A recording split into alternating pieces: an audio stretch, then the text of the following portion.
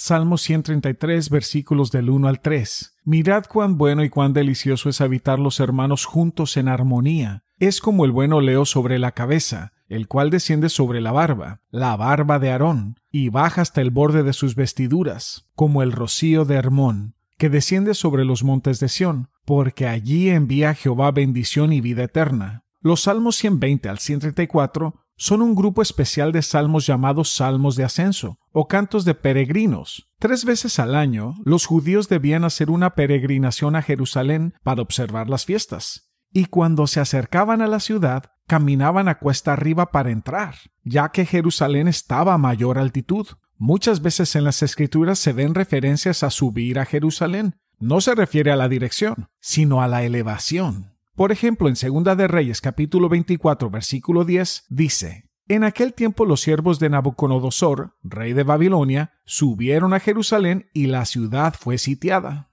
Y Jesús dijo en Mateo capítulo 20, versículo 18, He aquí subimos a Jerusalén, y el Hijo del Hombre será entregado a los principales sacerdotes y escribas, y le condenarán a muerte. En Juan capítulo 2, versículo 13, dice: La Pascua de los judíos estaba cerca, y Jesús subió a Jerusalén. En Hechos capítulo 21, versículo 12 dice: Al escuchar esto, tanto nosotros como los que vivían allí, le rogábamos que no subiera a Jerusalén. Por eso, cuando los peregrinos se acercaban a Jerusalén, recitaban estos salmos mientras caminaban cuesta arriba hacia Jerusalén, para animarse, recordando las cosas buenas de Dios. El Salmo 133 es el salmo que David escribió acerca de la unidad en la familia de Dios. ¿Y qué tan bueno es estar unidos con hermanos y hermanas en la fe? David describe esta unión como aceite precioso sobre la cabeza y luego hace referencia a Aarón, quien fue el primer sacerdote en ser llamado por Dios para interceder en nombre de su pueblo. En Éxodos capítulo 28, versículo 41, dice: Y vestirás con ellos a tu hermano Aarón y a sus hijos con él, y los ungirás y ordenarás y congregarás para que me sirvan como sacerdotes. En Éxodo capítulo 29, versículos del 6 al 7 dice: Y pondrás la tierra sobre su cabeza, y sobre la tierra pondrás la diadema santa. Luego tomarás el aceite de la unción, y lo derramarás sobre su cabeza, y lo ungirás. Así que ungir a Aarón es como juramentar a alguien en el cargo en nuestros días modernos. Es el proceso formal en el que se reconoce a una persona que está ocupando oficialmente un puesto.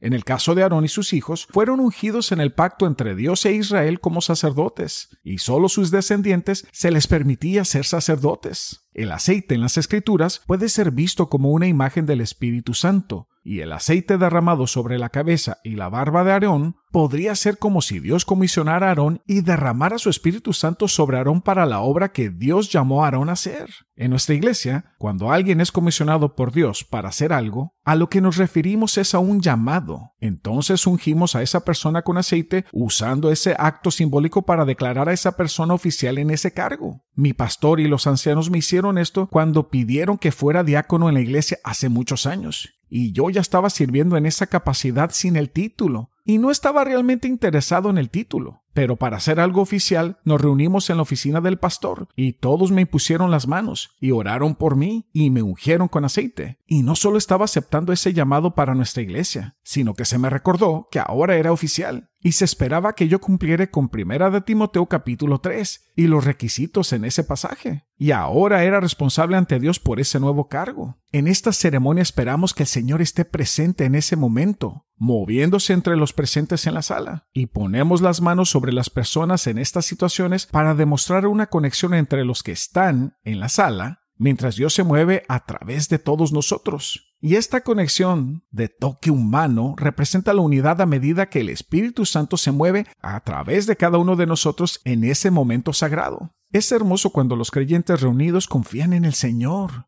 Es como ese destello del cielo. Y por cierto, esta es la razón por la que no tomamos esas posesiones a la ligera. Nuestras calificaciones para el liderazgo se basan en 1 de Timoteo capítulo 3 y en el testimonio que estos hombres y mujeres ya están exhibiendo. Y no le pedimos a alguien que se convierta en parte del ministerio a menos que ya esté haciendo el trabajo del ministro en casa, en su lugar de trabajo, etcétera, etcétera. Porque el poner a las personas equivocadas en el liderazgo es tóxico para la iglesia. Y los problemas que estas personas traen a la iglesia destruyen la unidad. Tuve una conversación recientemente con un hombre cuya iglesia estaba pasando por algo conocido como una división de la iglesia, lo que significa que una parte de la congregación se va por algún desacuerdo, ya sea por un problema de pecado grave o tan sencillo como el color de la alfombra. Una división en la iglesia es simplemente el resultado del diablo infiltrándose en esa iglesia y destruyendo la unidad. Sucede todo el tiempo. Poner a personas no calificadas en posiciones de liderazgo es darle al diablo una invitación formal para destruir la iglesia. Pero cuando los hermanos y hermanas en la congregación están viviendo una unidad, guiados por el Espíritu Santo, Dios está allí mismo, en medio de esa iglesia, y es hermoso. Esa iglesia va a experimentar la mano de Dios bendiciéndoles. Pablo habla de esto en Efesios capítulo 4, versículo 11, el cual he citado muchas veces en este podcast. Explica por qué Dios llama a ciertas personas a posesiones en la iglesia. En Efesios capítulo 4, versículos del 11 al 16 dice: y él mismo constituyó a unos apóstoles, a otros profetas, a otros evangelistas, a otros pastores y maestros, a fin de perfeccionar a los santos para la obra del ministerio, para la edificación del cuerpo de Cristo, hasta que todos lleguemos a la unidad de la fe y del conocimiento del Hijo de Dios, a un varón perfecto, a la medida y la estatura de la plenitud de Cristo, para que ya no seamos niños fluctuantes, llevados por doquiera de todo viento de doctrina, por estrategias de hombres que para engañar emplean con astucia las artimañas del error, sino que seguimos la verdad en amor. Crezcamos en todo en aquel que es la cabeza, esto es Cristo, de quien todo el cuerpo, bien concertado y unido entre sí por todas las coyunturas, se ayude mutuamente, según la actividad propia de cada miembro, recibe su crecimiento para ir edificándose en amor. Ahora, David hubiera gritado aleluya si hubiera podido leer esto, porque David sabía todo acerca de la unidad y también de las divisiones. La unidad edifica el cuerpo de Cristo, aporta un conocimiento más claro del Evangelio, nos ayuda a mantenernos estables en medio de las pruebas y nos ayuda a reconocer los falsos maestros. También nos ayuda a crecer en gracia y en misericordia, señalándonos hacia Jesús, quien es la cabeza de la iglesia. Y David se refiere en el versículo 3 del Salmo 133 al rocío del monte de Hermón. Y Juan Calvino hace una observación interesante de este versículo donde dice que una unidad santa no solo tiene un olor dulce delante de Dios, sino que produce buenos efectos, como el rocío humedece la tierra y la suministra de savia y frescura. ¿Sabe? Me gusta esa descripción. El rocío humedece lo que está seco. He tenido temporadas en mi caminar con Jesús en las que mi vida se siente seca y en ocasiones muy seca, como un desierto estéril sin agua y con un calor abrasador. Y recuerdo que en esos tiempos me aislé de la familia de nuestra iglesia y contribuí a mi estado espiritual seco. Sin embargo, estaba pasando tiempo con creyentes de otras iglesias, y eso parecía ayudar a mi espíritu seco, ya que me animaba a estar cerca. Y aunque teníamos desacuerdos en cosas menores de la iglesia, todavía éramos hijos de Dios, y descubrí que alejarme de mi propia iglesia por un tiempo fue realmente refrescante.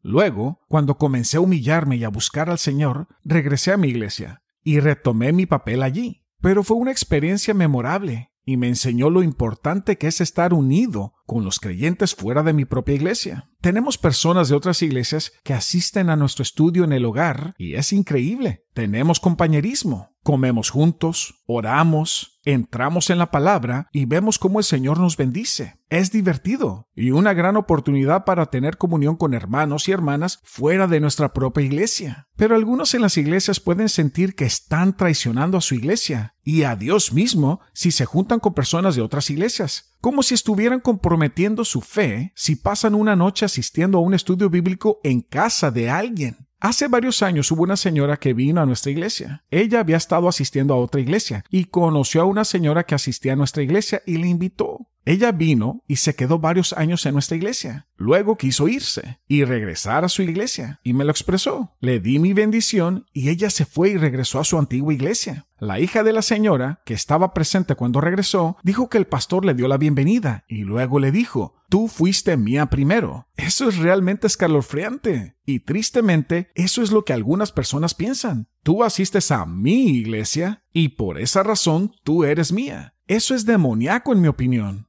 Mi esposa y yo, en ocasiones, visitamos otras iglesias solo para pasar el rato con otros creyentes, especialmente cuando estamos de vacaciones en una ciudad diferente. Y asistir a un buen servicio el domingo o a mitad de la semana en una ciudad diferente puede ser una bendición y realmente promover una unidad. Y si alguien sale de nuestra iglesia y nos encontramos más tarde, normalmente no trato de evitarlos. Trato de evitarlos si se van porque causaron mucho dolor. Hay quienes saltan de iglesia en iglesia trayendo drama con ellos a donde quiera que vayan. Pero si son creyentes que sirven al Señor, siempre trato de conectarme con ellos. Esto sucedió hace unos meses en una tienda de abarrotes donde mi esposa y yo nos encontramos con una señora con la que habíamos servido por muchos años. Tuvimos una gran conversación y realmente nos unimos mutuamente. Todavía teníamos unidad. Pero no asisto a las iglesias que no enseñan a su congregación las Escrituras y enfatizar el arrepentimiento y el caminar en el Espíritu. Por lo general, estas iglesias están llenas de personas que no se arrepienten y que no tienen ningún deseo de rendirse a Jesús, así que me mantengo alejados de ellas. La unidad no puede suceder con este tipo de personas porque la fuente de la unidad es el Espíritu Santo. Él nos guía, nos anima, nos convence, nos empodera y más. Si no hay unidad en el Espíritu Santo, entonces tendrás una interacción típica de la iglesia donde las divisiones, las actitudes y las tradiciones salen repentinamente a la superficie y establecen sus grupitos. Yo no quiero eso. Prefiero conectarme con los creyentes y permitir que el Espíritu Santo haga su obra. Así que la unidad entre los creyentes es súper importante y también es importante encontrar ese pequeño grupo de creyentes con los que puedas compartir tu vida. Y ese grupo no necesita asistir a la misma iglesia que tú vas para que sea una bendición. Y si podemos mantener la unidad del Espíritu entre los creyentes, veremos la mano de Dios moverse entre nosotros y será muy asombroso. Las palabras finales del Salmo 133 dice: porque allí Jehová ha ordenado la bendición de vida para siempre. Nuestra unidad en el Espíritu Santo tiene un propósito más allá de estar unidos en este presente. Hay una promesa de vida eterna, en la que la unidad será perfecta y todos los que participamos de ella seremos bendecidos.